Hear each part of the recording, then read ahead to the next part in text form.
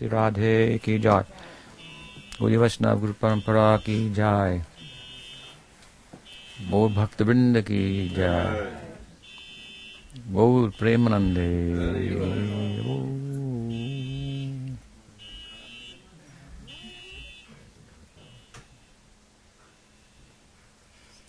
Where's the book? Right there.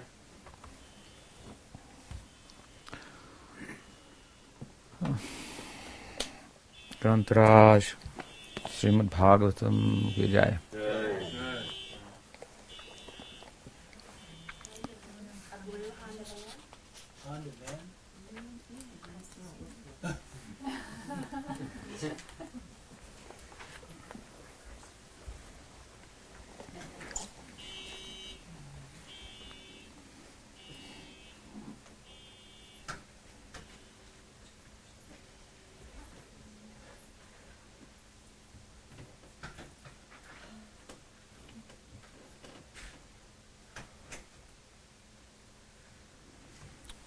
All set?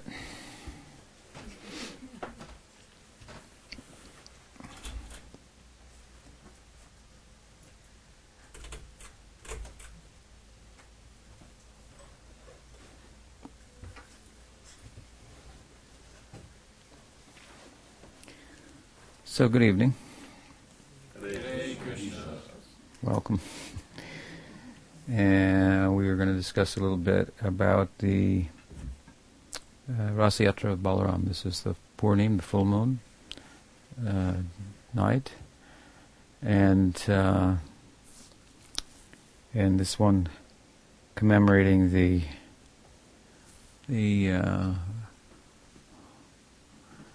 Rasa Lila, Rasayatra, circle dance of Ram. Something that's not highlighted as much as circle dance of Krishna, and we'll try to understand why and how it's considerably important nonetheless. Merits a chapter in Srimad Bhagavatam in the 10th canto, 65th chapter. This Leela of Krishna, Balaram, is described and begins with Sukadev's statement, Sri Sukha Uvacha, Balabhadra Kurushesta Bhagavan Ratam Astita Suhrid Didrikshayor Utkanta Prayayo Nanda Gokulam. Here Sukadeva Goswami is speaking to the Kurusheshta. This is an affectionate reference, address, way in which Vyas affectionately speaks about the Raj Parikshit, whose inquiries bring out the kirtan of Sukadev in this canto, all involving the wonderful leelas of Ram and Krishna. Kurusheshta, so the best of the Kurus. I had the misfortune, the unfortunate experience of being sent an article by one of my godbrothers with a link to another article that was describing that person's idea of the significance of the Guru Parampara of 32 names listed in the at the beginning of Prabhupada's Bhagavad Gita. I don't know, it begins Krishna, Brahma, Narada, so on and so forth, down to Bhaktisiddhanta Saraswati Thakur. He used to try to make the case that only certain gurus were worthy of honorable mention. because of their significant contributions and so forth. And there's some space for that. You can't name everybody, just like you can't name. Sridhar Maharaj once gave the example of all the scientists. They all make contributions, but we tend to highlight the big luminaries, the Einsteins and the Newtons, and so on and so forth. But overall, his point was that the great ones all stopped with Prabhupada, of course, and there was nobody after that. And he was critical of the fact that in one of Sridhar Maharaj's books, maybe Shri Guru in His Grace, the devotees who published it made a list, and they put it after Bhakti Siddhanta Saraswati Thakur. They put Prabhupada and they put Sridhar Maharaj's two who succeeded him and so forth, who were prominent in their lives as a Diksha Guru, Siksha Guru, and so on and so forth, very appropriate and so forth. Well, the fellow, of course, didn't think it was appropriate.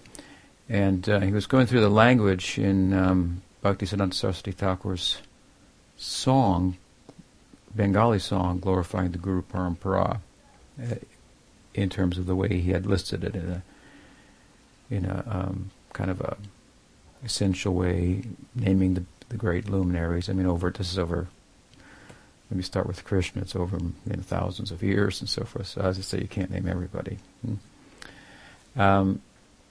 And so he's the best one this, and this dear one Rupa, and he was making a lot out of, he's using these words, he's the dear one, he's the best one, and so on and so forth. To explain what I'm talking about, I had another unfortunate experience where a fellow came across, a godbrother of mine, came across the Pranam mantra that glorifying Sridhar Maharaj that we sing in all of our ashrams in the morning. We chant it in connection with our Guru Vastakam, Guru Vandanam, glorifying the Guru and so forth. And of course it's sung at the Chaitanya Saraswat Mat, and it describes Sridhar Maharaj as the best of the followers of Bhaktisiddhanta Saraswati Thakur. So this fellow found this on the website of another godbrother of mine, Sriman Bhakti Gaurabha Narasimha Maharaj, who's a friend of mine and follower of Sridhar Maharaj also, along with the pranams of whomever else he's honoring there, perhaps Puri Maharaj and of course Prabhupada and so on and so forth. But he was taking great exception to this pranam that said that Sridhar Maharaj was the best of the disciples of Bhakti Siddhanta. And so it was troubling to me. Because of course the idea is that when we go to this, as Sridhar Maharaj liked to call it, he mentioned of our recent discussions, the land of gurus, everyone is the best there. There's room for more than one best and most dear, and so on and so forth. They're all dear, they're all the best, they're all the closest, and we may say one is closer than the other, just a particular angle or vision for a moment, and so forth. And Radharani is saying Subal is the best, and he's the most fortunate, he's the closest to Krishna in the public, he gets to hold hands with Krishna and I don't. And such is his good fortune, and so on and so forth. So from different angles, one will be the best, all will be the best. If we look at it comprehensively. So it's an affectionate, the point I'm making here, Kurusheshta, the best of the Kurus, is Parikshit Maharaj. How shall we take it? I thought Arjuna was the best. This is only the grandson of Arjuna. What about Yudhisthira? He was the leader, and so on and so forth. We're not to make such foolish conclusions, unaffectionate responses to such displays of affection on the part of devotees. It's true to one extent, I suppose, in this world, you love one, you don't love another. That's on that Fromm's spectrum we mentioned this morning. You got to move away from that. The more you move away from that, the more you're actually moving closer to loving everyone. And that's why we also say that detachment, properly understood, is is a first step in the direction of getting closer to people, loving people. So we want to be detached from exploiting our friends and family members. We put it like that. Instead of saying, give up your family, stop exploiting them and using them for your purposes, conceived as they are in your head, and making them orbit around your sense of self. Something like this. That's more palatable perhaps, but more cutting also. So the problem is within us. It's not within the Krishna conscious mandate to be affectionate and to love Krishna. So, as much as we move away from selfishness, self-centeredness, so the more we're moving in the direction of Krishna, even unknowingly. That's why we say, give somewhere, somehow. Start giving somewhere. So, this is a very affectionate address then. It's not that Arjuna's the best and how he's saying that Parikshit's the best. There's a problem. Arjuna's followers will be upset. No, they like that, to hear that.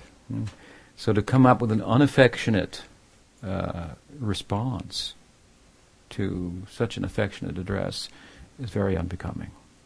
In Vaishnavism, very unbecoming. We should avoid that.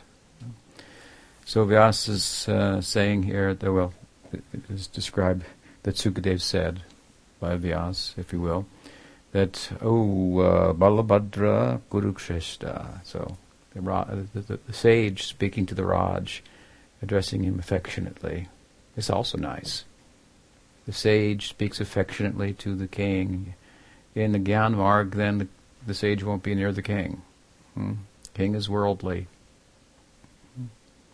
And the sage is a renunciate. He has to stay away from that. We find some sense of that in Gaur Leela, when Chaitanya Mahaprabhu says, I won't go near the king of Puri.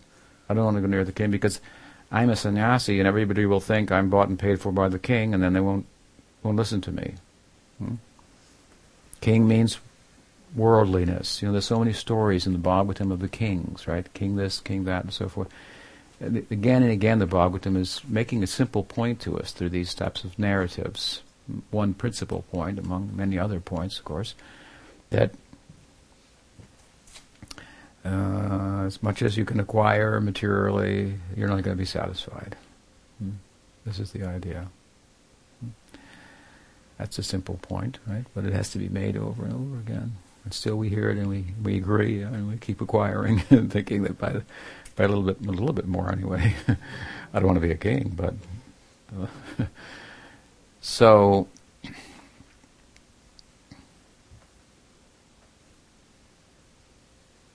Chaitanya Mahaprabhu, speaking about exhibiting the opulence of Bhagwan, one of six, this in particular vairagya, detachment to the extreme. He would not go near the king.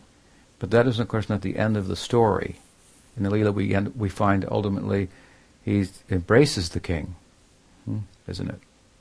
So, the king is coached by Sarvabhauma, and he learns how to approach Chaitanya Mahaprabhu when he falls into trance, and then coached by Sarvabhauma he sings about the Gopi Leela to Chaitanya Mahaprabhu, and Chaitanya Mahaprabhu gets up and says, say more, and embraces him, and so on and so forth.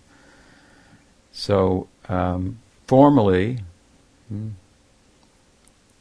for the sake of that his outreach might not be spoiled by people who didn't understand him, he took sannyas. It's a ruse for Chaitanya Mahaprabhu to take sannyas. He's Krishna, the supreme enjoyer. A sannyasi is a renunciate. These two don't go together. They're opposite ends of the spectrum. So how can we say that Chaitanya Mahaprabhu is Krishna? He's a sannyasi. The other one is a fop, or a gigolo, an enjoyer. It's very. So that we had to look deeper into Chaitanya Mahaprabhu. We look beyond his sannyas. Therefore, one of my godbrothers, he had little deities of Gaur-Nitai that Prabhupada had authorized him to worship, and he made little mridungas for them, platinum mridungas, and platinum dundas, the sannyas staff and so forth. And he dressed them like that, and I looked and thought, that was quite curious. I've never seen Chaitanya Mahaprabhu, Nityananda Prabhu dressed like that. So I asked Prabhupada about it, because Prabhupada also given me permission to worship little Gaur-Nitai deities that we have on our altar in Audarya. There was, in those days, we only had deities in the temples. And very few people, a couple people, 2-3 people had personal deities. And I was fortunate in that way because I was traveling around everywhere, and I asked Prabhupada, so he gave me permission. You get little Gaur-Nitai, you put them in a trunk, and worship them in the morning, close the trunk, go out and preach, and come back in the night, and so on. So I asked him about it, and he says, we don't like that. We don't like that. Chaitanya Mahaprabhu's devotees do not like to think of him as a sannyasi. Therefore, Nityananda Prabhu, in one Leela, when Mahaprabhu fell into a trance, he took the staff of Chaitanya Mahaprabhu and broke it, and threw it in the river. So the sannyas Leela, at the same time, of course, very instructive to us. There he instructs Rupa Goswami, Sanatana Goswami. We can learn so much. And there he shows the way to enter into the Vrindavan Leela, into the Navadvip Leela, which is non-different from Vrindavan. How to enter into the kirtan at the house of Srivas Thakur, the Rasa Kirtan there.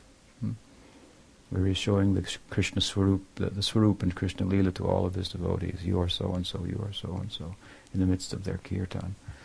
So to go there through the Sannyas Leela, he's showing the way. But we are interested in the way only in terms of bringing us to the goal, and the goal then leaves this sannyas Leela behind.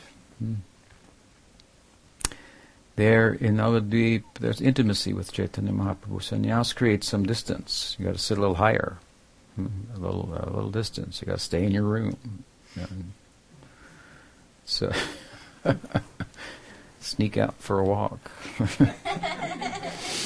and so on. So, and of course, the ecstasy of Mahaprabhu was also Aishwarya, showing all this emotions and ecstasy that people had to stand back. In Navadvip, they could get very close to him, like servant friends and so forth, and enter the kirtan with him. So at any rate, the point is that the king means opulent, worldliness, and so forth. And so from a renunciate's point of view, you don't want to associate with somebody who's the epitome of worldliness. But as we've been speaking in the last few sessions, Bhakti makes a wonderful bridge. It's a step back from the world to see it for what it is, and then entering into the world fully. So we can love our friends in Bhakti if we understand properly. This is the whole message of Krishna Leela. It's said in the Shruti Gopal Tapani, Krishna's a brahmachari. Krishna told the Gopis wanted to. They were needed to cross the Jamuna to go to see Durvas. And they thought, how are we going to get across the river to bring him the sweet rice? Krishna said, just say in front of the river, Krishna's a brahmachari, and the river will part and you can pass through. And they thought, tell a lie? We've just been out with you all night here. And we're going to... He said, just say it. And they did, and the river parted and so forth. They went to Durvas and served him, and then he asked any questions, and they said, yeah, we got a question. What's this Krishna as a brahmachari? How does that work? And so forth. So some explanation is there. How to be in the world, but not of the world. So how to take out the selfishness. And then you can have, you can kind of take, as Prabhupada would call it, something like take the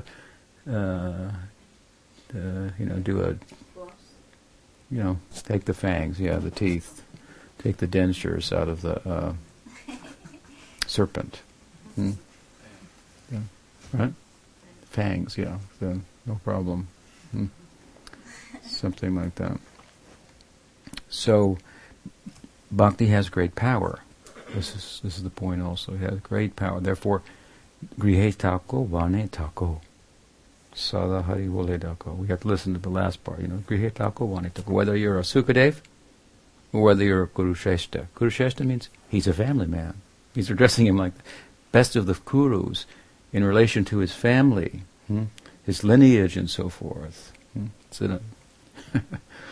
It's kind of how we identify people. Oh, who's your father? Who's your mother? Who's your guru? Oh, okay. I see. I know how to talk to you.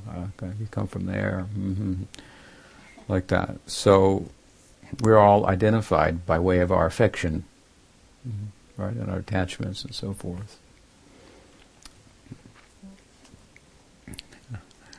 So he's addressing him like this, and implication also is, as I say, that bhakti has great power, because we can be a grihe tako, vane tako. Tako means you can live in a house, or you can live in the forest.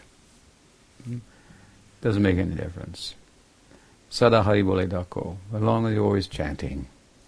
To the extent that you're fully engaged, then no problem. And if one situation will help you to become more engaged than another, then that's the best situation. That's how we'll evaluate.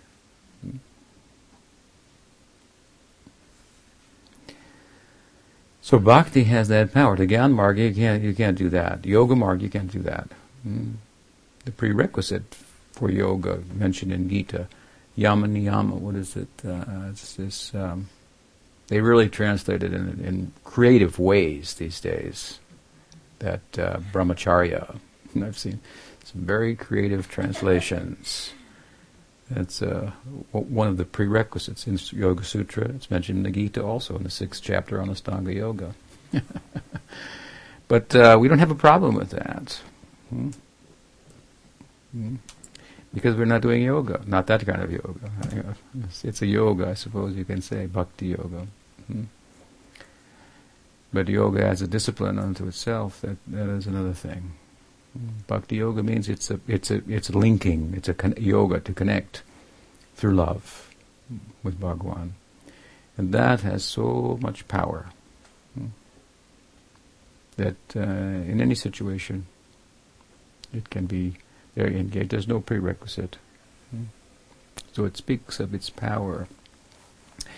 This speaks of here. Sukadev is there with the sage, of course, or with the king. He's speaking him philosophy and so forth, but this is a very affectionate way in which Vyasa has described him, the best of the Kurus, and meeting with the sage Sukadev, and Sukadev says to him, Balabhadra Kuru Shrestha. Actually,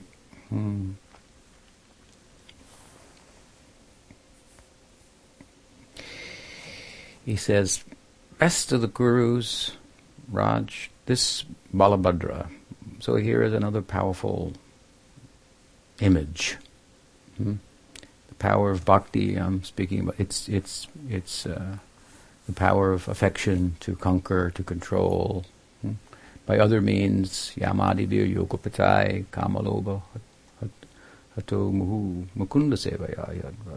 This is Bhagavatam, Nard says to Vyas, forget it. Yamadivir Yogopatai. Yama means Yamaniyam, yoga. By the law, by the rule, by the technique of yoga to control. So this is very, as sophisticated as it is, it's very weak.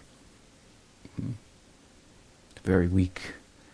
But Mukunda Sevaya, love of Mukunda, service to Krishna, this is very powerful. It means to control the senses, control the mind, which is the aim of yoga and so forth. So, bhakti is powerful, and Balabhadra means this Ram, who's the subject of tonight's discussion, he's very powerful. He's Balabhadra.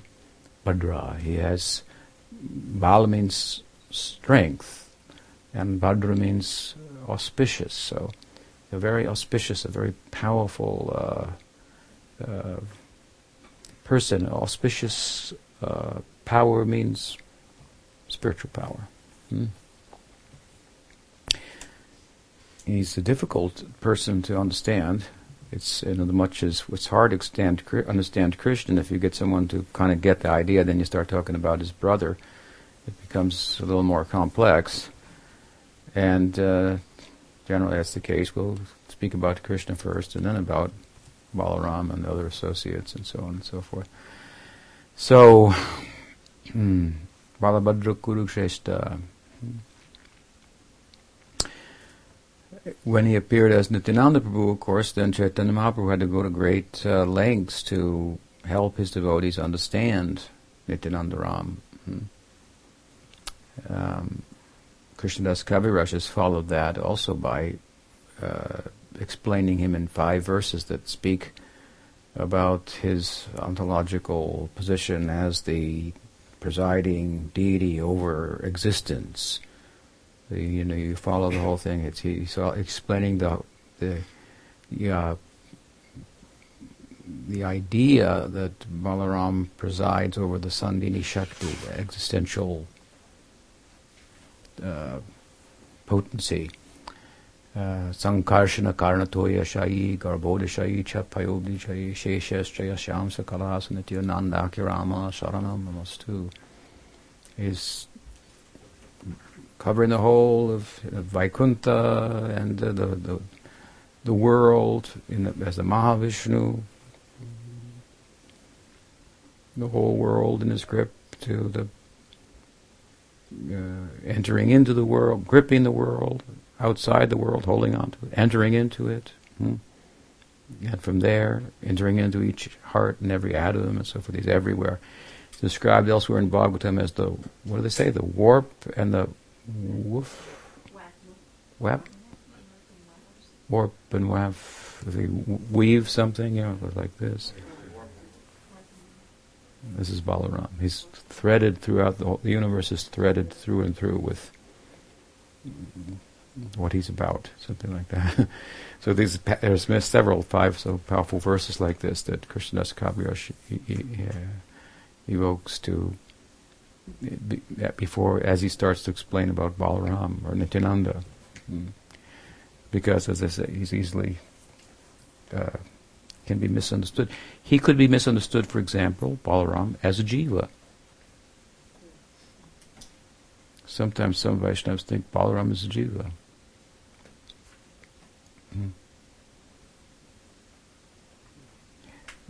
Because, why? Because they see, in a sense, they see exactly what he's about. He's actually the source of jivas. He is in all jivas. Bhakta Abhiman, Mool Balaram. The Bhakta Abhiman, the Abhiman means the ego of a servant, Bhakta, the ego of a servant. In everyone, the root of that is Balaram. So he is the personification of service to Krishna. Prabhupada called him Krishna, the Supreme Personality of Godhead, and Balaram, the Supreme served. Supreme Personality of Godhead served, and Supreme Personality of Godhead servitor. That's an interesting idea. So Balaram personifies the service in Dasirasa, in Vatsalyarasa, in Sakyarasa. And he, in every way, if we study carefully, he gives support, directly and indirectly, to Madhurasa also.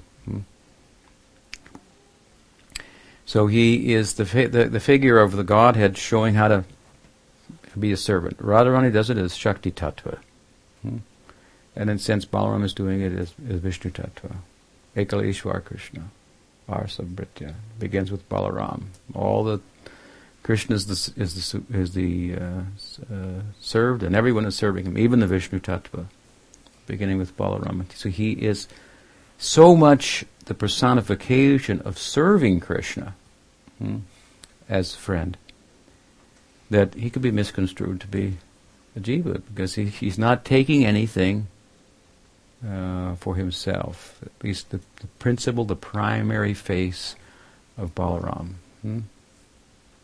So we sympathize with him. We can understand.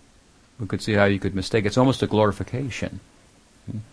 Say Balaram, he's the best of the jivas. He's serving so well. something like that. But he is Bhagwan. Himself, Balabhadra, Guru Shesta, very powerful. The auspicious power, spiritual power. The power to serve. The power comes from serving, not from taking. We become weak by taking, by exploiting. By serving, we actually become strong. Because why? We become connected with the source of strength. And I give that example. Some of you may have heard when I was a kid. It comes to my mind when I bring this point up sometimes. We used to go, my brother and I, my older brother and I, and we would ice skate on the pond, and then these older guys would come and they would beat up on us. And it was we really liked to go, and this was in the Chicago area. We would play ice hockey and whatnot, and these fellows were, they were bullies. And so it made it very difficult. So one day my father also came out ice skating there, and then we could just skate around them and make faces at them and so forth. Our position hadn't changed. We hadn't become any stronger or anything, but by connection with the stronger person, then by affection for our father, and that brought him out there. So this way, we become strong by service. Bhagavan Ratam Astita. So it says here that he's described as Bhagavan. Bhagavan Ratam Astita. He got on his chariot. He has a chariot. One day Chaitanya Mahaprabhu was in his house and at night in a dream, he had a dream, and some crazy person came to the gate, and they were on a chariot with a flag of a palm tree. And the person said, Nimai Pandit, Chaitanya Mahaprabhu's family name, Nimai Pandit, where is he? Bring him out, and so forth. So when he woke in the morning, he told us what is a great personality has arrived here in Navadvip somewhere. You have to go and find him out. Of course, this is the chariot of Balaram, has a flag, and it has his emblem is the palm tree. So it was Balaram coming in the form of Nityananda Prabhu. And of course they found him out and so forth. And Chaitanya Mahaprabhu, as I say, helped the devotees to understand his position and so forth. So Bhagavan, he's Bhagavan. Ratam Astita, he has his chariot. He's getting on the chariot in this chapter. And Sudrid Didrikshayor Utkanta Prayo Nanda Gokulam. What's he doing on that chariot? Where is he going? He's leaving Krishna. We just said he's the best servant of Krishna. Krishna's there, outside of Vrindavan. And Balaram's going to get in his chariot and leave. Didrikshaya. Surid Didrikshur Utkanta. With great eagerness. Utkanta means... it means great eagerness. He this in Sakiras, in Vatsaldiras, and in Dasiras, this is the equivalent of the Madhurya Rasa's Purvarag. It's a kind of love, expression of love and separation. In that context, it's spoken of as, haven't met him yet, but you've fallen in love with him. You saw his picture. You heard his name. Something like that. So this is a kind of beginning of love in separation before having met our object of love. That intensifies and brings about the union, so to speak. So it's not quite used in that way here, but I want you to appreciate the kind of the intensity. With great utkanta, with great eagerness, he's getting on his chariot to leave Krishna. So this is, of course, he has Krishna's permission to do so. But you'd think, oh, Krishna's giving you permission, I want you to go and do something for me, I'll do it because you want, but I'd like to stay with you, but if you like, then I will do. But he has eagerness to go. You can say he has eagerness to carry out Krishna's instruction, but here it's described, he has eagerness for sujid didrikshayo. He is now meditating on the love of the inhabitants of Vrindavan. You know, when after Balaram went and performed this Leela, bringing a message to the inhabitants of Vrindavan and so forth, and performing his rasa there, came back in Dwarka. There was an occasion during which a question arose as to Krishna's love for the inhabitants there, because after all this time he had not gone to see them. He sent Uddhava there, he sent Balaram there. That's what this chapter is about. And so Rohini, Balaram's mother, brought up the point that Krishna is very hard-hearted. He's very hard-hearted. These people of Vrindavan have been waiting for him. She's a Brajbasi. She knows what that love is like. So she's championing the cause of the love of the inhabitants of Vrindavan at the cost of, in a sense, glorifying Krishna. She's criticizing Krishna and glorifying the love of the inhabitants of Vrindavan. And then Rukmini says, "Oh, it's not like that. I know his heart is soft. At night, sometimes I hear him cry out in a dream, 'Oh Radha, oh Nanda, oh Subal, Yashoda.' So I know his heart is soft." Satyabhama comes and says, "You know nothing. You know nothing." She's very competitive in her love for Krishna. He does it in the daytime too. I hear him whispering those names. So they are in Dwarka, and they are overtly glorifying Krishna, and rather than indirectly, you might say, glorifying Krishna by way of glorifying the love of the inhabitants of Vrindavan. They're taking the side of Krishna. Rohini is taking the side of the inhabitants of Vrindavan. Balaram chips in and says, you girls know nothing. He's hard-hearted. I went there. I talked to everybody on his behalf. The message was he's going to come soon, among other things. He hasn't gone. He's hard-hearted. This is Balaram speaking. So the point here is Krishna is present. Where is Krishna most present? He's present in that love. He's indirectly seems to be not glorifying Krishna, but actually he's glorifying the love of Krishna, of Vrindavan. That's non-different from him. So the inhabitants of Dwarka, they'll gravitate towards Krishna. They want to keep him there. They don't want to talk too much about that love. They want to say, "Oh, he likes him." They'll tell him he likes him. It's okay. Let's not talk about this too much because he might go there. And this is what's happened to Balaram. But Krishna said, "I want you to bring a message to the gopis and to the inhabitants of Vrindavan, to mother and father and so forth. I sent Uddhava, but who's Uddhava? I mean, he's pretty good, but he's not like you. He's not from the Braj." So he just went there, and I sent him to deliver a message, and he just got bewildered. He went and tried to preach to them, and then he saw their love, and then he lost it. And he thought, "Oh, what am I doing? If I could become a blade of grass here and be stepped on by these devotees, then my life would be perfect."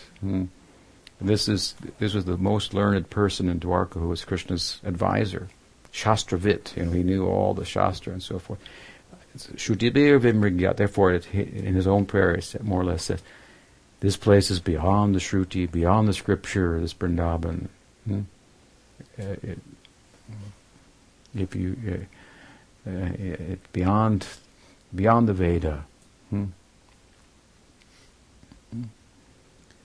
There's they're called foam eaters. That refers to the milk, the foam on top of the milk. They're living in an ocean of milk, the ocean of affection. There, is the idea that there's no law, the Vedic law. That's not doesn't have any bearing there. It's beyond all this. Dwarka is a lawful place. So anyway, he got totally bewildered. Krishna really sent him to learn something himself, his own advisor, to learn something. So he told Balaram, you go there, you bring the message. You could have better capacity to share my affectionate feelings with everybody there. And so in speaking to him like this, giving the permission, of course, then this Brajalila is coming that much more on Balaram's mind. And so he says here that he's going, and what's fueling his getting on that chariot and going there is the Suhrid Didrikshu, the well-wishing love of the members of Vrindavan. Particularly, he's thinking about his well-wishers, Nanda and Yashoda. He presides also over that Vatsalya Rasa. His mom and pop, his mom and dad, he's going to go and see them. Krishna's given him the message to deliver and the permission. Now suddenly what that means to see them again. And of course then he is also you can say he is also a Suhrid Sakya. He has Vatsalya in his equation of his Sakya Rasa as a well-wishing friend. So he has friends he will share his well-wishing with, and his elders who are his well-wishers. And point here anyway, Suhrid also just means friend. It's a kind of friendship. He's drawn by the friendship. Ho bhagyam nanda gopa bhajokasham yon mitram paramanandam purnam brahma sanatanam. Brahma said, that place is pervaded by friendly dealings. Ho bhagyam. How lucky are those people? Nanda Gokul. The people of Gokul, headed by Nanda, these coward people. The Purna Brahma, the Supreme Brahman, they're like their intimate friend. It's inconceivable. So these friendly dealings of Vrindavan, they're taking over the Balaram's mind, and he's leaping on the chariot to leave Krishna. But he will be closer to Krishna in Vrindavan, speaking to the inhabitants there about Krishna's message and uniting with them again than he is in Dwarka. So it's a great opportunity for Balaram. And off he goes. This is the introduction to the chapter. And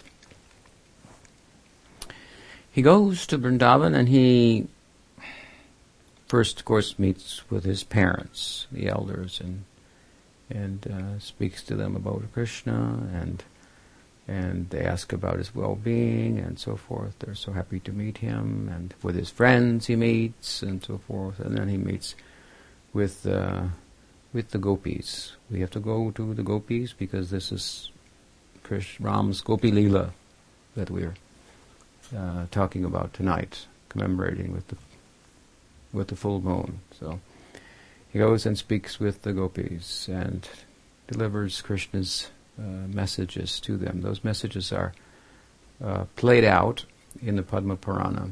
They're not mentioned in detail in the Bhagavatam, but we get the feeling of what was taking place there very much.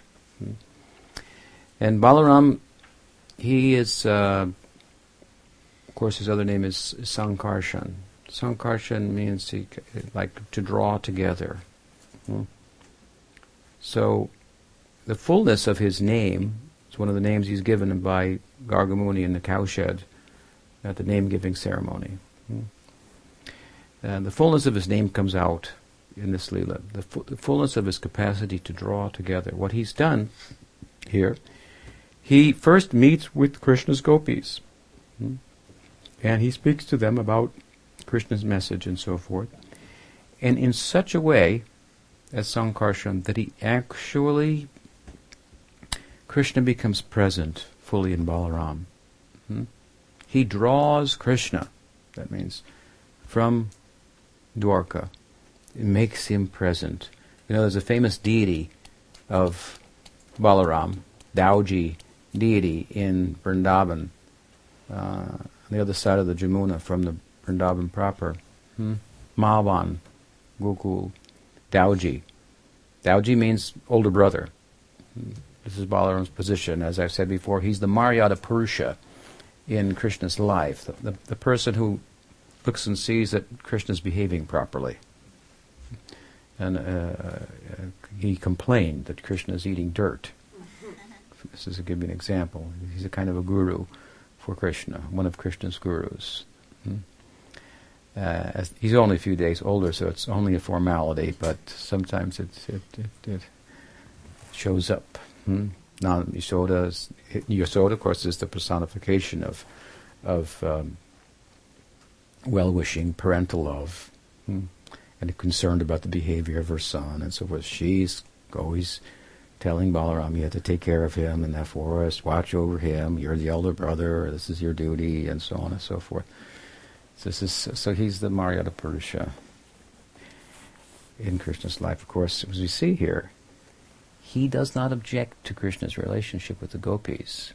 So it must not be as bad a behavior as it looks on its face. There must be more to it than that. He is conveniently absent during that, that it might go on. Because if he's present, then those gopis and Radharani, they'll be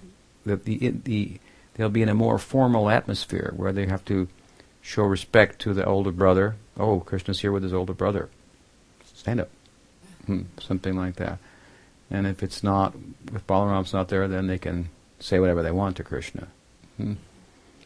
So they have to show some respect in the presence of Balaram.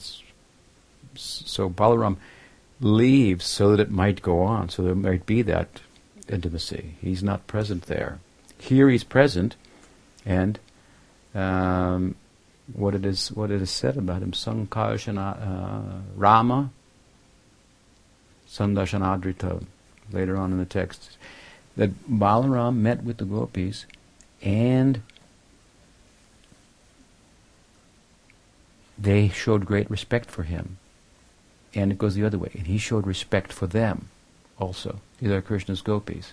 You see, the nature of his relationship with them is different than the relationship of Krishna with his gopis. But he made Krishna present. And then he danced with them in rasa. That Dauji deity I was mentioning, this famous Balaram deity, he's black. And it's said that Krishna is Sham and Balaram is white. Krishna is black and Ram is white. There's no difference between them. Sometimes it's described like that, except their complexion and some emotions corresponding and so forth. But the deity of Dauji is black. So the idea is that in this Leela, Sankarshan really fulfills his name. He draws Krishna completely there. And he completely represents Krishna. He has absolutely no ego of enjoying. He completely, in a representational way, makes Krishna present. This is the whole idea of the Guru. The Guru, he accepts all these things. They throw flowers at him and you want to eat? Eat some more. I've cooked all these things, and they want to feed him. They want to, he's the object of worship. They're the servants, and they're worshiping, honoring the Guru, and giving all the nice things and so forth and so on. But he of course, only takes that in a representational capacity. You understand? Not to enjoy that, send that to Krishna. Something like that. So this is the idea. So Balaram is doing this in this Leela. And he turns black, as the implication is. Krishna is so much present that in that Leela, Balaram takes on Krishna's complexion. He's so much drawn him there, so much representing him. And he's so much able to do that because so much the enjoying spirit is absent in him. And so much the serving ego is present in him. So he dances with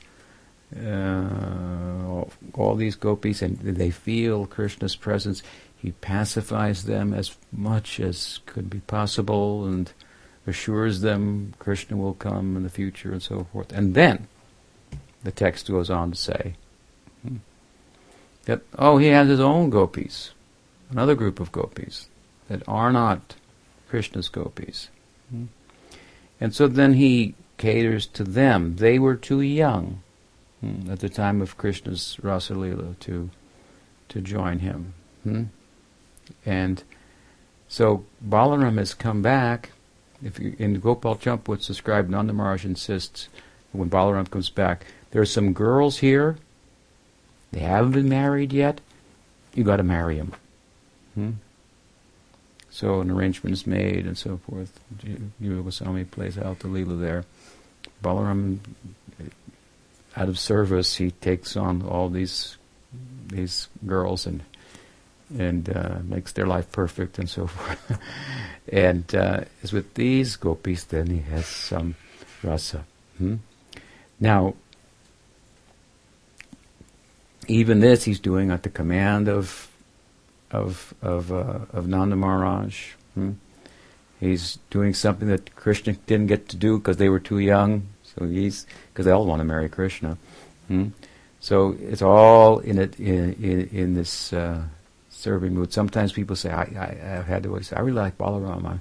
I want to be a servant of Balaram. And then they think, Balaram has his own Rasa Leela. This is brought up in a very powerful way in the writings of Vrindavan Das Thakur, as a devotee of Nityananda Prabhu, devotee of Balaram. He's in Sakyarasa.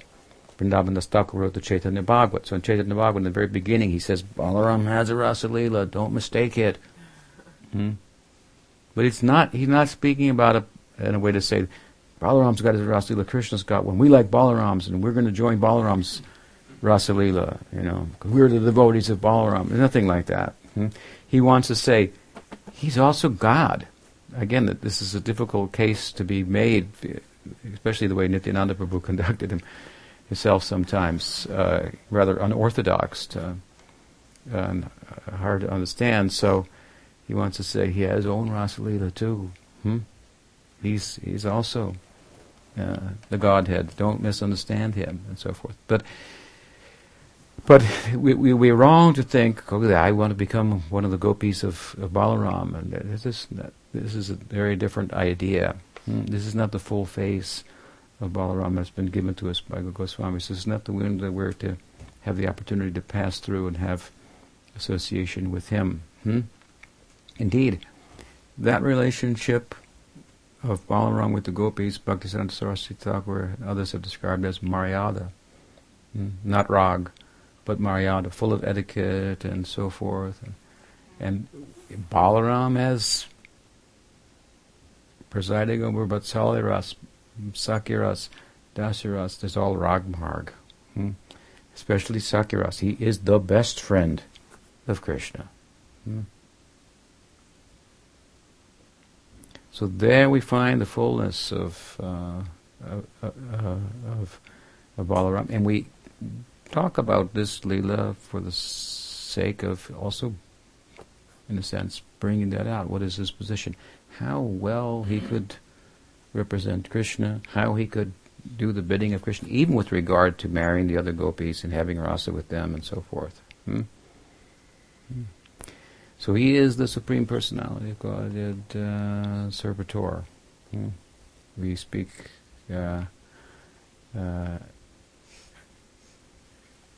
about him. If we think we want to be, another lady wants to, I really like Balaram, I want to be a devotee of him. I say, you have to understand who he is then.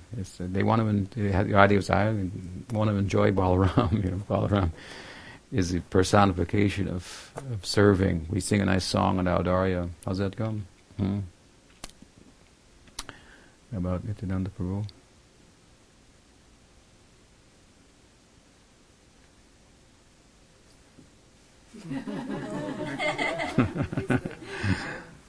Yeah, how's that? I can't forget how it starts, but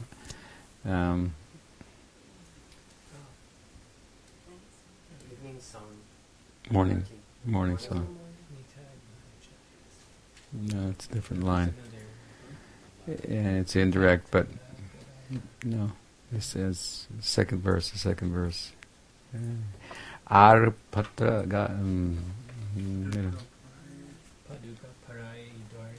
Dwarayata Patra.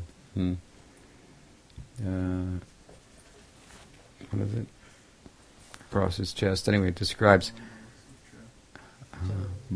Jalamala Sutra. Jalamala Sutra. This, all these things describing, actually covertly describing Chaitanya Mahaprabhu's paraphernalia. He wears a Brahman thread across his chest. He has his shoes, his paduka, his atapatra, his umbrella, his bed, and so forth. And this is the morning description of Chaitanya Mahaprabhu's Leela. He's in his bed, he's got his shoes are there, and an umbrella's at the door, and he's ornamented by the beautiful thread. He's the best of the Brahmins, and so forth. Dvijamane, Bakshe Tava Jalamala Sutra, Paduka Parai Dware Arata Patra. Sukasari means the parrots are chanting and so forth. So it means what? We're glorifying Chaitanya Mahaprabhu, but we're speaking about his paraphernalia, and that paraphernalia is all Balaram. So Balaram, it manifests as the shoes, or Nityananda Prabhu manifests as the shoes of Chaitanya Mahaprabhu. Balaram are the shoes of Krishna. For Nityananda, you see, his position is better. More than, he's Balaram plus. So Balaram manifests as the shoes of Krishna, as the bed of Krishna, as the umbrella over Krishna's head from the sun, and so forth. All these things are mentioned. But Krishna doesn't wear a Brahman thread. And Chaitanya Mahaprabhu, at least in Vrindavan. He does it later on in Dwarka and Mathura, but not in Vrindavan.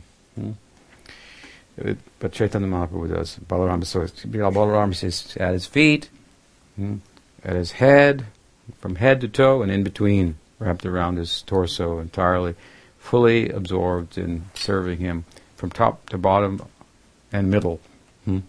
Something like so. The very personification of seva. So it's very beautiful and very interesting and significant that the way in which this point is brought out in this Leela, where it really looks just the opposite. There is Balaram with Krishna's gopis. And he's dancing with them. But again, he's turning black. He's fully out of the way that Krishna might be fully present. This is the idea. Puja Pachita Raj once said about our Prabhupada, he emptied himself out so much of any other desire, any other spiritual desire, than just to do the bidding of Bhaktisiddhanta Saraswati Thakur, of his guru, which was really, Prabhupada called it an order. My Guru Maharaj ordered me to come to the West and preach. But if we look at it accurately, see, he wrote a letter to Prabhupada, said, I think it would be good for you if you spoke in English to the Western people. And so he made a suggestion. Prabhupada, that's my order. Prabhupada had written to him if I could have any service. I was unable to be present in the mission. I was a householder and so forth. And now time's getting on, and I wonder if there's any service. And Prabhupada said, I think it would be good if you can speak preach in English, Chaitanya Mahaprabhu's mission. So the extent to which he took that up, this is, he called it, this is Guru Nishta. With one-mindedness, order of the Guru, and emptied himself out of every other concern, making so much room for such a big person as Balaram to come in. Sankarshana Karanato Shahi Garbhoda Shahi Chapayodisha. This is describing. He is the Vishnu, Mahavishnu. I mean, it doesn't get any bigger than that. And the whole world is coming from this person. Entered into his heart. He made room for that. And from them, that presence, he derived the power to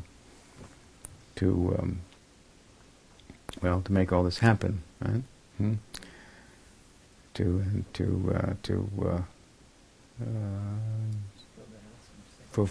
carry out the order of Bhakti Siddhanta Saraswati Thakur. So, any question? Yes. Gopal Champu, Jiva Goswami makes a case, a strong case that Balaram did not dance with Krishna's gopis. And I've also heard you make that case also. So it is pastime. You're basically saying it wasn't Balaram because Krishna was so much present that it was really Krishna that was dancing with the gopis. So that's how we're harmonizing. That's the idea. Yeah. Different ways to talk about it.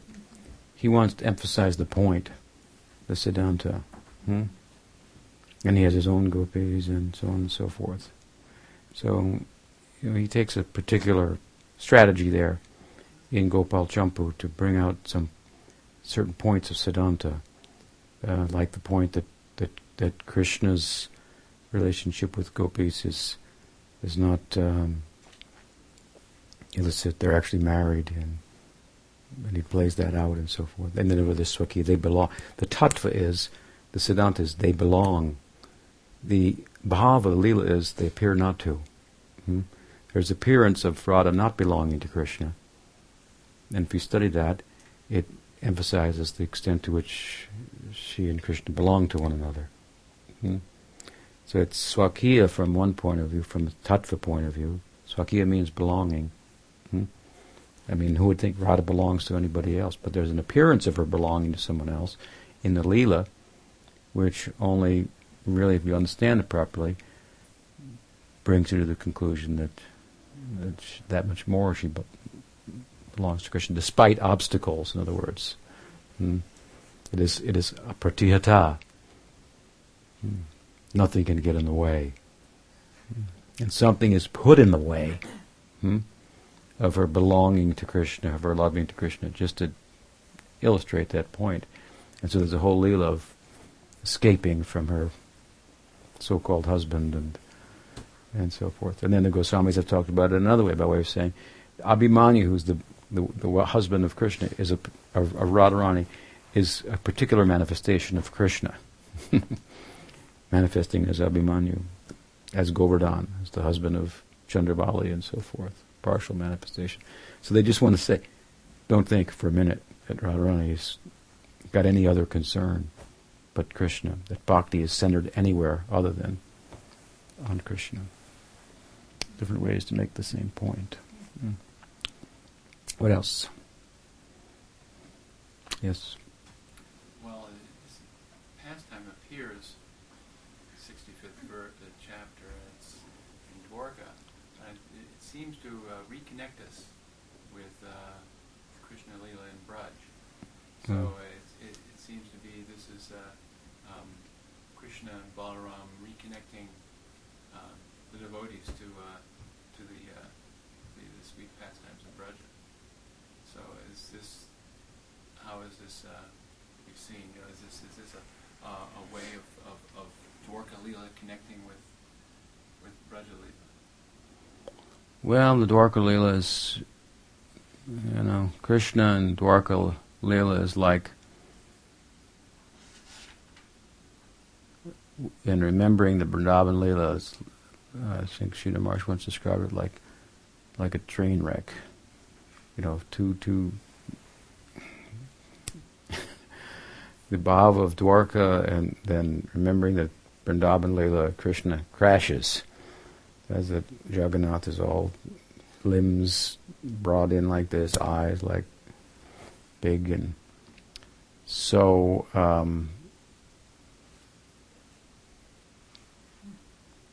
as far as Balaram going to Vrindavan, one of the reasons that Balaram is going instead of Krishna is because the Dwarka people put up so many obstacles for Krishna going. And so, and this arrangement was made. They could deal with that. Let Balaram go, but not Krishna, something like that. But what the Leela is saying to us really is what the entire of the Mathura and the Dwarka Leela are saying to us. They're reflecting back on the Braja Leela and highlighting it and saying that this is the ideal. This is the zenith of theistic possibility of aesthetic rapture. The whole Leela of the Braj culminates in the Ras Leela of Krishna. And then after that, everything's reflecting back on that. Shortly thereafter, they go to Mathura and Dwarka and so forth. And all those Leelas are reflecting back on, trying to showcase it indirectly. So Uddhava is sent there, Balaram is sent there, brings a message. Their love is highlighted. Krishna's not there, and still they're described as lifeless. They stopped eating, they stopped sleeping. They're described like this, practically. Even though this is a huge obstacle, Krishna's gone. The gopis were married. They wanted to marry him. He left. So that's the idea. Even you following the Dwarka Leela is taking us back. Dwarka Leela is very beautiful, of course. Mathura Leela is very beautiful. Their Krishna. The difference is that their Krishna is. They know that Krishna is God. So it's Vaidhi Marg, but it's Krishna Bhakti. Just like we have Prahlad, he's a Krishna Bhakta. In Vaidhi Marg, we have Narada, he's a Krishna devotee, but in Vaidhi Bhakti, so he's frequents Dwarka.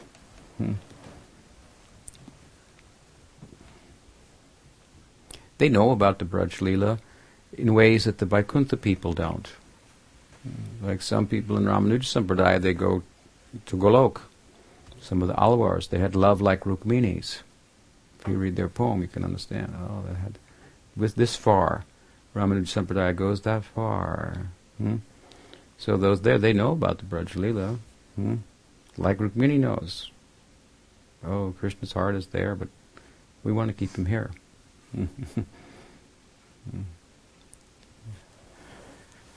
And sometimes he shows his forearms there, that he's God.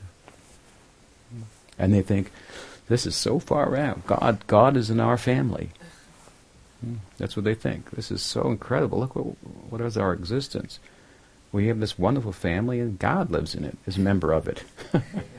That's how they think. In the Braj, they don't think like that. They think, our existence may not be very good, but we've got Krishna as our friend. We're not like those sophisticated people in Dwarka and so on and so forth. They worship Narayan in their homes. They're good devotees, religious people. What else? Yeah. The sentiment, they don't rise to that zenith of sentiment, the wives of Krishna and Dwarka, where just the thought of Krishna pricking his foot. So when they say, well, we hear Krishna in his dreams calling out for the gopis, or we hear, even I heard it during the day, you said earlier. Satyabhama. But still, we'll keep him with us. Some selfishness is there. Spiritual selfishness is there. Rukmini could not cross over the Vedic law. She hoped that Krishna would make some arrangement to get her out of the situation where she was going to have to marry this Sishupal. But she wouldn't. There she was, waiting for the marriage, and she wasn't just going to run off. But she was under Vedic law, and she identified with that. So the Vaidhi took precedent. Yeah. And so then she sent a letter through a Brahmin, and Krishna came and, made an arrangement within the law, the Gandharva, what is it called, wedding or something, where the husband comes in on his horse and steals her right off the altar or whatever, You're coming with me, Yeah, she says, and so on. But she couldn't just run off. And the gopis, they just forget it. They ran. So selfishness means there's a greater sense of self.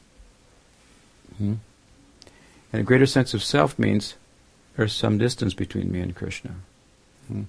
There's me and there's Krishna. The more the love comes, if you want to talk about oneness, this is the Braj Leela. They are really one with Krishna. in love. Their sense of self, it has no bearing. Whatever, even therefore, if it pleases Krishna to go to Dwarka, what can we do? We'd rather have him here. But the reason that the gopis don't want Krishna to go to Mathura, well, the queens don't want Krishna to go to Vrindavan. We're saying they're selfish. I mean, it's a very high thing, so don't misunderstand. It's very beautiful. But now on the other side, Krishna is going to leave to Mathura to kill Kamsa, and the gopis don't want him to leave. So we got selfishness on that side too, right? No. Why they don't want him to leave? Why Radharani doesn't want Krishna to leave? Because she knows. She knows he can't be satisfied there. She knows he won't be as fulfilled there as here. Therefore, I don't want him to go. This is a different thing. Yes. So the point where Krishna disappears from the rasa dance, in their sense they start enacting the pastimes. You said the oneness is there. They're so wrapped in Krishna at that point in madness, they become Krishna. Don't become Krishna. It's a kind of bhava. But it's a identification.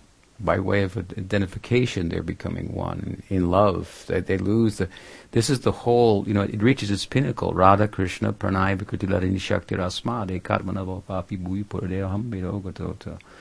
They become this is the whole Prema Vivarta Vilas. It's found also in Ramananda Samvad. It culminates in this. Ramananda's song. Chaitanya Mahaprabhu said, say something else. He said, I can't say anything else. At least I can't say anything else and represent it with the Shastra. Because everything he said, Mahaprabhu kept asking him, what's the highest goal of life and how to attain it? So Ramananda kept giving different suggestions. Mahaprabhu said, there must be more than that. It must be more than that. So he's taking us up this kind of spiritual ladder of types of attainments and the means to attain them. Mahaprabhu says, say more, say more, say more. And he gets to this zenith of Radha's love for Krishna. And Mahaprabhu says, is there anything else? He says, there's nothing else I can say. Everything I've said, I've made a statement and I've backed it up with a scriptural reference and so forth. Now, I have something, but I can't support it. And Mahaprabhu said, come out with it. And he gives that poem, this mystic song, he said. And this is the complete merging of Radha and Krishna. They don't know the difference between themselves. Something like that. It's as if, everything you wanted, I wanted. Everything I wanted, you wanted. They lose the distinction. And this is Chaitanya Mahaprabhu. And the distinction between that... So then Chaitanya Mahaprabhu to Ramananda Roy says, wow, I like that. And look at this. And there Ramananda sees that sannyasi turn into Radha and Krishna. And then he sees them turn into Chaitanya Mahaprabhu. Mahaprabhu said, I'll give you verification. I'll give some support to that. So, Ramananda is overwhelmed.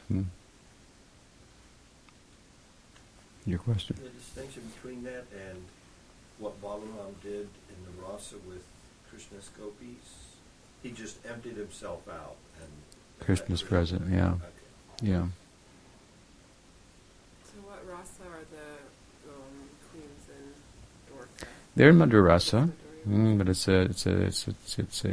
it's maybe a little mixed with rag and Vaidhi marg mixed together, a mixture of the two. Therefore, if you worship the queens of Dwarka, you can develop that. You mix Vaidhi marg with rag marg. That's the destination that Vishwanath Chakravarti Thakur highlights. It's very extraordinary love, but still, it's in the books, so to speak. The Vrindavan Leela is off the books. So there may be some devotees of Chaitanya Mahaprabhu that are attracted to that more? To Mighty, that yeah, there are devotees of Chaitanya Mahaprabhu that are attracted to different leelas. There are devotees like Murari Gupta was attracted to Ram Leela and so forth. There was that Nishinga Brahmachari who liked worship Nishingadev and others, and that's all possibilities there in Chaitanya Mahaprabhu. Yes.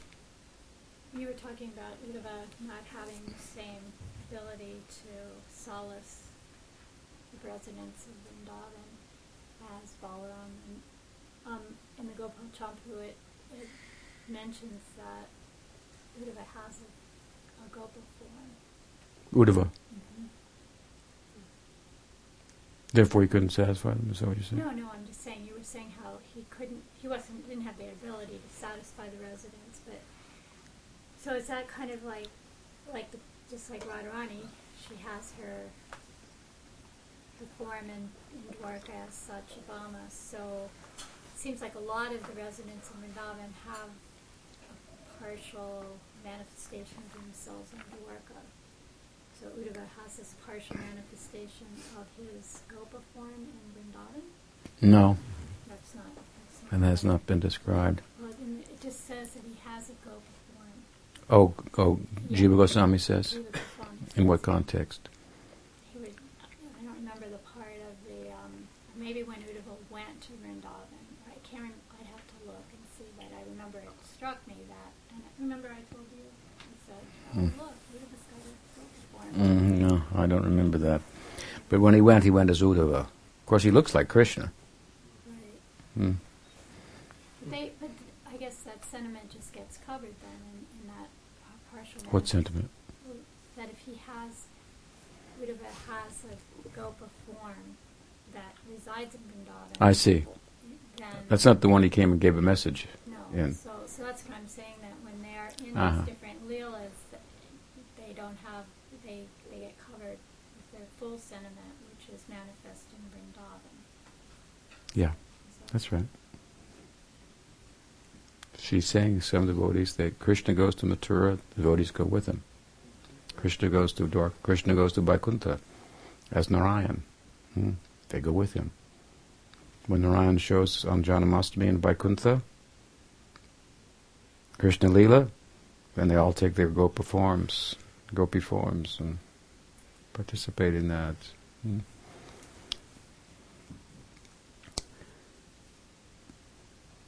What else? Yes.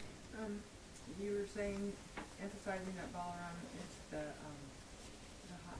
he's the greatest servant, but I thought Radha and Gopi. Yeah, no, I mentioned that in representing the Vatsalya, Sakya, and Dasya Rasa, and Radharani in Madhurya Rasa. But the difference also is that she's doing it as Shakti Tattva. He is Vishnu Tattva doing that. That's the difference. So amongst all the Vishnu Tattva, he is the source of the serving ego in everyone, in all the jivas. He's the source of all the jivas. Mahavishnu, Mahasankarshan, Baladev. So, serving ego in all persons comes from him. Bhakta Abhiman, Mool, Balaram. What else? Well, interesting evening. A little subdued. I have a question that's related. In Gopal Champu and Rupa Goswami's scriptures, I always find a description that devotees put a tilak on Radharani's forehead, and they find, description of that. But I'm wondering why we don't have like Radharani as a devotee, we don't put tilak. Is there anywhere a description of why is that? No, I never read anything about that. A lot of description. You read that Radharani has tilak, I and just wondered why you would think that Krishna wears tilak, which is interesting. Krishna wears tilak. Yes, everybody in Vrindavan wears. They're all devotees of Vishnu. So, Vishnu's devotees of Narayan. She needs her tilak. Yeah. Yeah. Curious. Yeah. Huh. But yeah, we don't see that as an interesting point in any deities. I don't think. No? Yeah. We have to think about that. Basically, we are accepting as they come to us. We make a little adjustment sometimes. Sometimes, right. What else? Yes. Is it okay if I ask a question that's off the topic?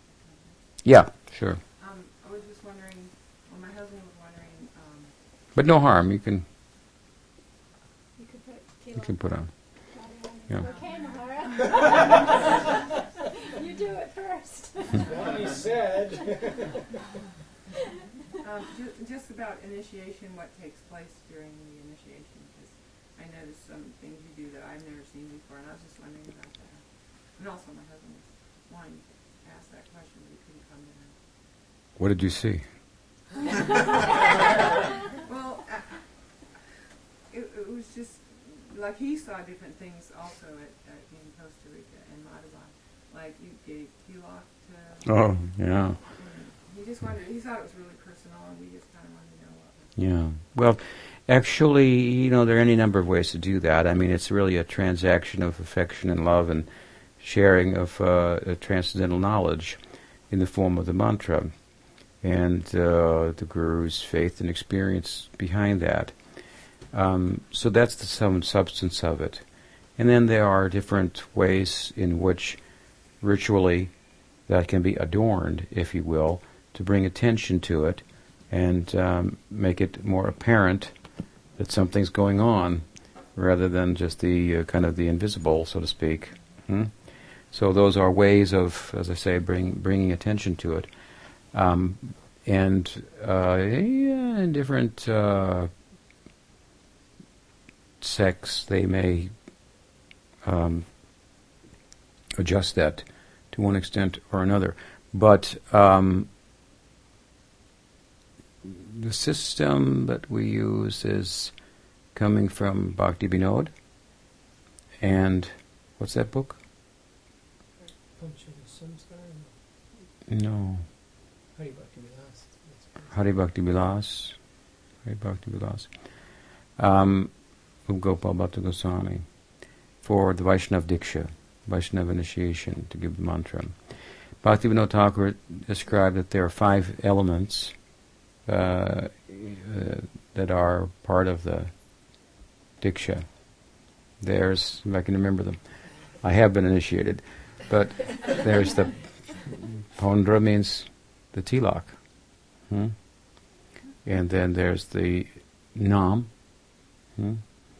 and mantra and yagya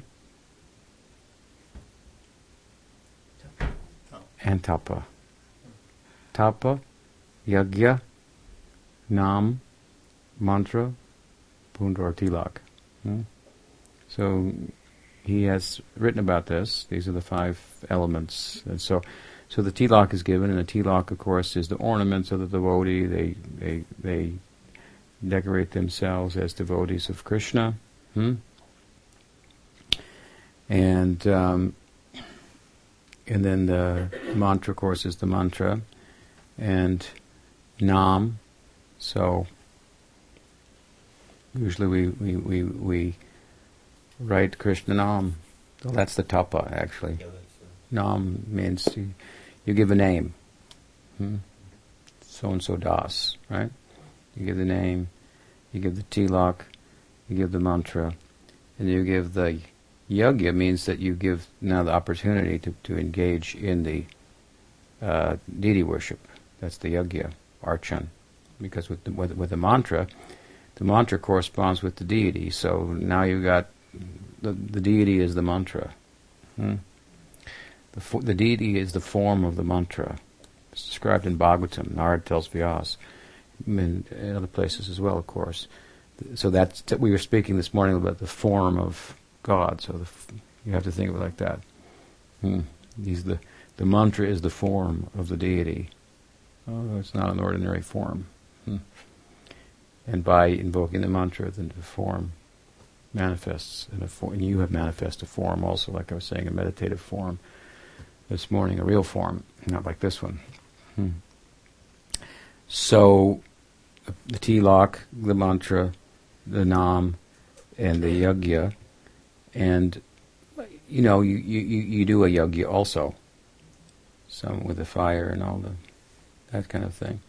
But it really means you get opportunity now to participate in the deity worship, because you've got the mantra, and the deity corresponds with the mantra, and so on. It's employed in the service of the form of the Lord. And then tapa, and tapa means it used to mean in those of you who like the Sri Sampradaya, it means branding. So they would brand the symbols of Vishnu on one. The Chaitanya Mahaprabhu was more gentle than that, and so his Sampradaya, we take the tilak and we make Krishna Nam out of that. We put Krishna Nam on. They have this, those tilak stamps they make, don't you? And it says Hare Krishna, something like that. So we do those. This is Bhaktivinoda has explained like that. And then we do the yajna as described in Hari Bhakti Vilasa, similar to what Prabhupada was doing. And Prabhupada wanted us to kind of look into these things, and he said, "I'll leave the details to you," something like that. He told, you can learn about deity worship from Radharaman Goswamis, he told us once, or from somebody in Gaudiya Math too, I think he recommended. And he was very busy in the Bhagavad Marg for his campaign. He was opening temples and preaching, writing books, and so forth, and so on. And a lot of the details he wanted us to fill in, and he even, as I say, recommend other people we could learn them from. And so even the systems within ISKCON, for example, which some of you and your husband may be more familiar with, are systems that were largely developed by Prabhupada's disciples. They weren't exactly the way he did it. Like now in ISKCON, for example, and most of they have the deity worship book and so forth, and they'll worship the first offer to Krishna, and then to the gurus from up to down. You take the item offered for Krishna's enjoyment, then the remnants you take and give to the guru, and like this. When we first started, Prabhupada taught us just offer to the guru. Make sure you do that, and get that in the picture, because there's Krishna Bhakti. There's no Krishna Bhakti without Guru Bhakti. Guru Bhakti is an anga of Krishna Bhakti. And the first anga, Ado Guru Vashraya, taking shelter of the Guru. So we preface our worship of Krishna with the worship of the Guru. So he taught us at one point to do artik like that. Just offer to me first. Then the idea would, I'll pass it on, up, something like that. But then we would, play that out, so to speak, by doing the circles and all, to Krishna. So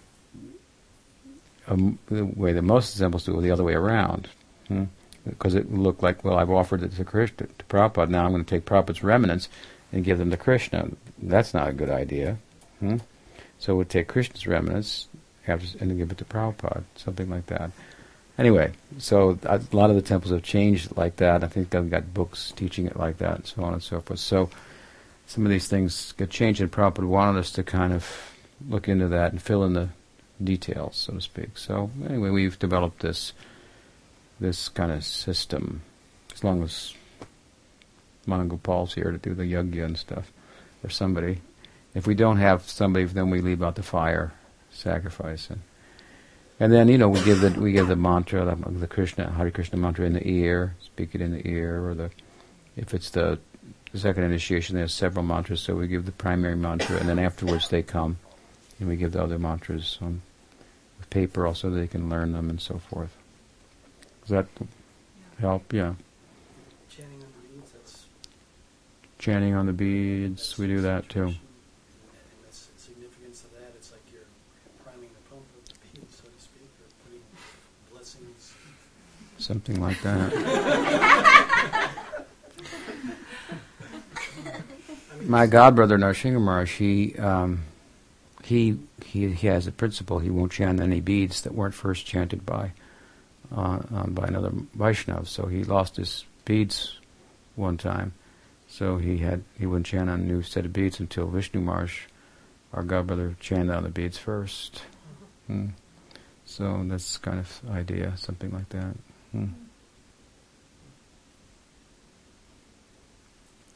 I lost my beads once. And Prabhupada gave me another set. Yeah, it happens. So, anything else? So you kept me pretty busy. I'm a little tired tonight, maybe you could tell, but is it okay? And then tomorrow we have initiation, so, and that's at your house, right? It's at the little temple. Yeah. Okay. We're going to be outside. It's at your house. Well, they're both together, the temple and her. Yeah, I've been there. And then we're going to go to, some of us, at least most of us, as far as possible, to Saragrahi, right? That's going to be fun. I look forward to that. Are you coming out? Good. Okay. Jai Shri Baladeva Rasayatra ki jai. Or Bhakta Vrinda ki jai. Bol Premanandi. He's not the lover of Radha there. And so these names are more relative to Vrindavan. And so those leelas will, the form will come out there. Krishna also, but the name extends further as well. So when the devotee is successful in meditating, then the Nam mantra will speak to you, and then the particular name will be prominent in the mantra. And then the qualities of that deity, in each different sentiment of love for Krishna, certain qualities of Krishna will stand out. And so, as far as like guna, you have Nam, Dhyan, Rupa Dhyan, Guna Smarnam, Lila Smarnam. So meditating on the qualities of Krishna. This involves having become acquainted with a form of Krishna that's in the name, that speaks to me, so to speak, or reveals himself, that has particular qualities that then correspond with particular leelas and so forth. So it all unfolds.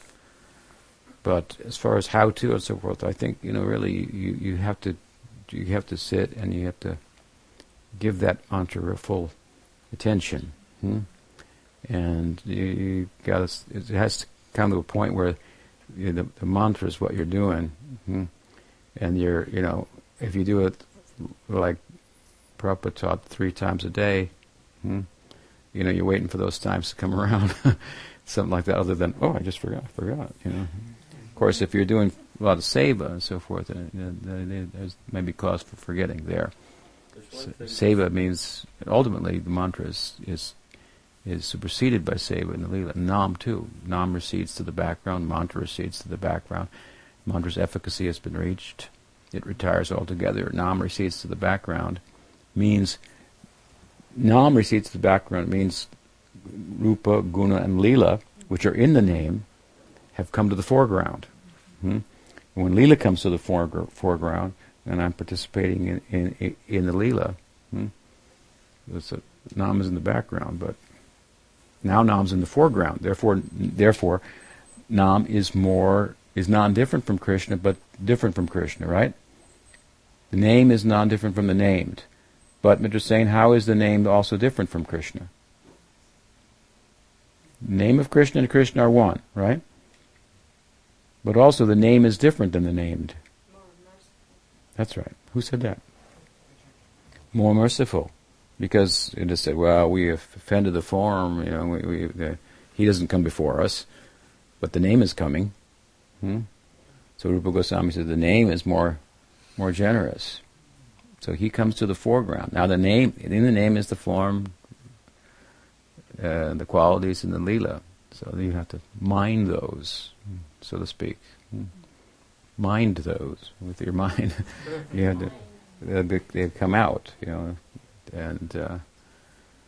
then the name is receding to the background, and the form is taking precedence, and gunas, and leelas ultimately. So, what else? Just a real quick question. Gopkumar, when he was chanting syllables. So is he not chanting Krishnaya? Was he just chanting Govinda, Gopijana Balabhaya? The 10-syllable mantra, Om Klim Gopijana Balabhaya Swaha, something like that. Klim Gopijana Balabhaya Swaha. Okay, you could take off.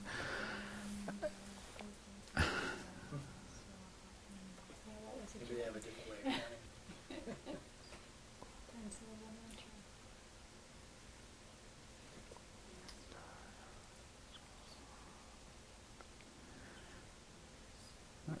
mantra. Counting. He doesn't say what the 10-syllable Krishna mantra is. The 18-syllable Krishna mantra is considered to be the mother of all mantras, of all Krishna mantras. That gives birth to other 10-syllable, 12-syllable. I think it's also, yeah. So, and they count it in different ways. Sometimes they don't count the seeds. So Gopi, Jana, Balabhaya, Swaha, 10.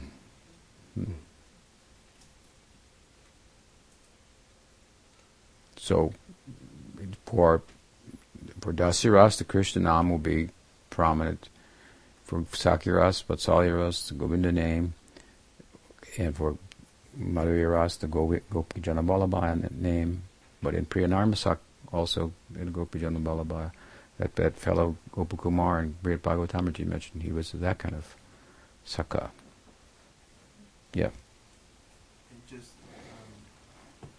mentioned about jnanis who don't factor in bhakti, they exhaust their prarabdha karma and fall back down. And I understand that if there's no, bhakti's not factored in, they'll fall back down. But what, if all the prarabdha karma has been exhausted, what do they fall back into? I guess Krishna gives them more karma.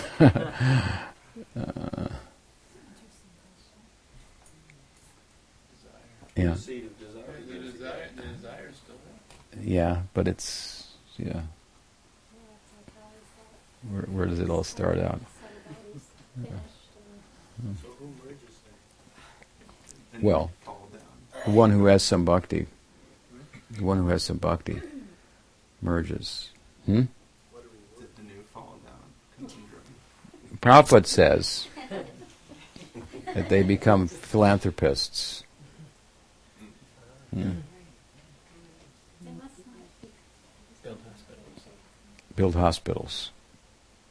He was referring to somebody whose name I won't mention. Build hospitals and so forth. And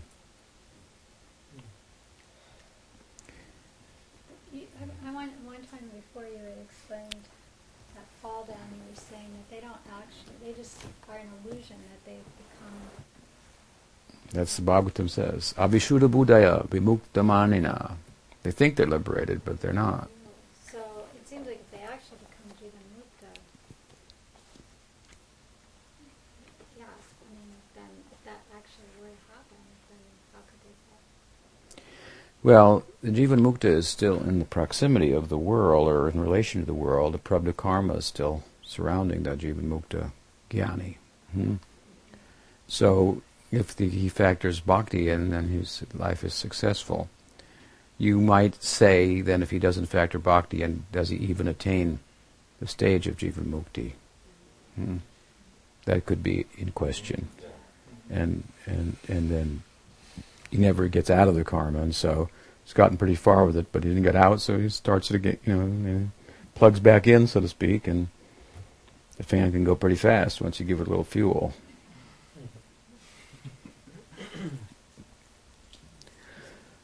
Yes.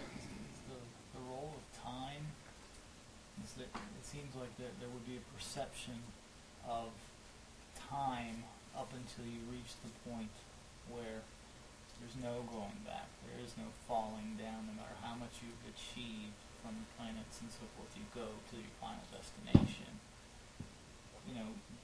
Time is acting, it seems. There's still a material existence, but it's a finer existence. Is that what's being sort of described, that you go to these heavenly planets, but you haven't achieved what you really need to achieve, so you're forced to come back down and time seems to be a factor. They talk about thousands of years and this kind of thing. So it sounds like it's an elevation of still that box Yeah. sensation, and then somehow you transcend it once you've really given up the attachment for. Is that sort of the idea? Yeah. Then you go into transcendental time in Leela. Then there's time there. It's eternal present, but there's also appearance of time. There's days and nights and so on. Oh. So, with that, yeah. Can we wait till this evening? You coming this evening? Yeah. Okay, we'll stop there. Sri Radha Madan Mohan ki jai, Radha Govinda ki jai, Radha Gopinath ki jai, Gaur Bhakta Vrinda ki jai, Gaur Premanande.